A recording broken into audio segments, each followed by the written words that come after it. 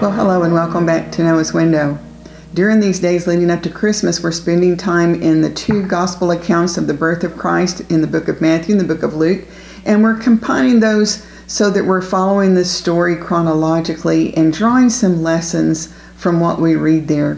And today I want us to go back to Luke chapter 1 again. Yesterday we talked about the story of Zechariah and Elizabeth and the miraculous conception and birth of their son John, who is known as John the Baptist. This is not John the Apostle, but John the Baptist. And I want to revisit that again today, because when I read the story of Zechariah's encounter with the angel, I'm always a little surprised by something. So let me go back and reread to you in Luke chapter 1, and I want to jump in verse 13. Okay, so and I'm jumping in the middle of the verse just because I want to highlight this little exchange. So the angel says to Zechariah, "God has heard your prayer.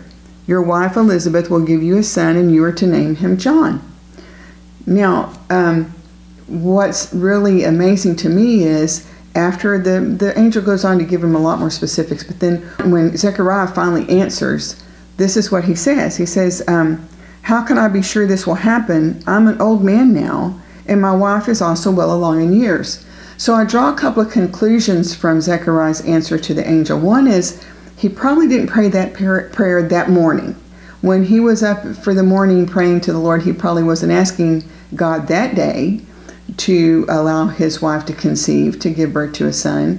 I suspect that prayer had been long ago, and maybe he dropped that from his prayer list because after all, they're old now, and he didn't even think it was possible anymore. But what's really fascinating to me is when God sends the angel to Zechariah, he says, "I'm answering your prayer." Now, maybe Zechariah's forgotten the prayer, but God hasn't forgotten it. And I'm just wondering if in your life you've had a prayer that's long forgotten, that maybe you've given up on. And I just want to encourage you that God hasn't forgotten and God knows.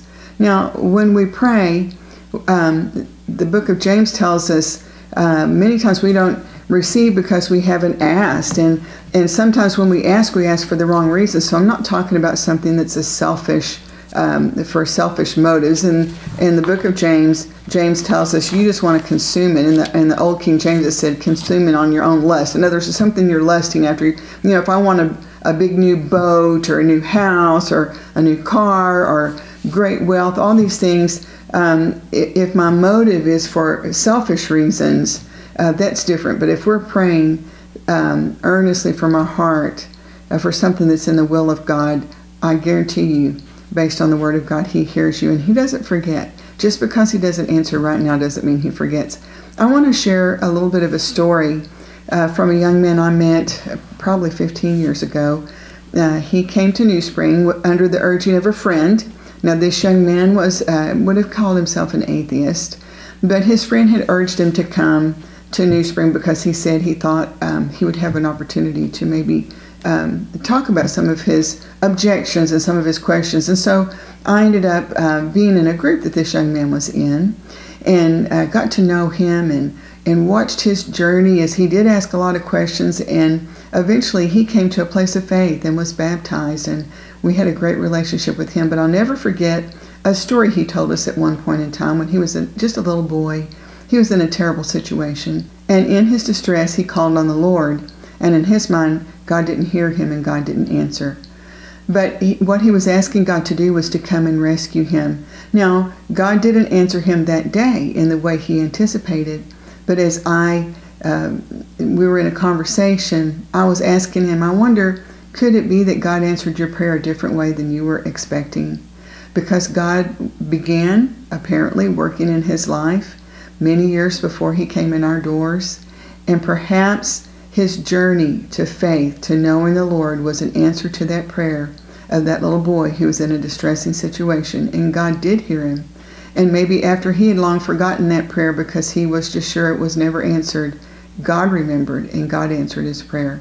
So I don't know what's on your heart today. I don't know what is the yearning of your heart within God's will that maybe you think God hasn't heard or God has forgotten. I can promise you He has not forgotten. Now, many times God doesn't answer when we are looking for Him to answer. At that same time, He has a different timetable than we have. But His timing is perfect. Every single time His timing is perfect. And also his answers are more complete than we could imagine. We can get ahead of ourselves sometimes, and we think the fix for today is what we need, and God knows what we need is more long term. But I guarantee you he's hearing and he's answering. So I hope that will encourage your heart today, whatever it is that you're praying about, or whatever it is that you prayed about maybe long ago that you've given up on. Just know that God hasn't forgotten. God heard you, and God is in the process of answering your prayer. So let's have a word of prayer this morning. Oh, Father, we're so overwhelmed with gratitude that you love us enough to hear us when we pray. And we want to remind ourselves and you, Father, that we do trust you. We trust your timing. We trust your faithfulness to answer because you've promised to answer. And we just want to bring whatever the needs are today in each and every life before you, because you have all the answers at just the right time and in the way that is for the best purposes for us and for your cause and for your kingdom. And we're going to trust you with that, Father. I know so many watching or listening to Noah's Window this morning are struggling with their health, family problems. And we're right in the middle of the holidays, which just seems to brighten all of the difficulties. They just seem to be under a spotlight. Our dysfunctions, our grief, our pain, so many things seem so much harder in a time where most of the world is making merry, and yet many are hurting and suffering. And I just pray right now, Father, that you would reach down and touch those who are grieving, and those who are suffering, and those who are perplexed by situations and have great dire needs. Father, I just pray as your ambassadors here, even in here in 2021, that you would help us to represent you well and help us to be your hands and feet and reach those who are in these situations. But most of all, I pray that you bring only the peace and comfort that only you can bring to the hearts of those that are hurting. And we're just going to trust you for answers. And thank you, Father, that you never forget, that even when we give up and we've moved on, that you still remember those prayers, and you're still in the process of answering them. And I just pray that you would use us in our lives to honor you and to be a blessing to one another.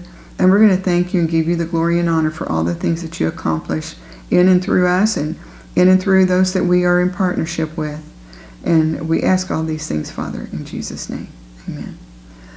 Well, I hope you have a wonderful day and a wonderful week.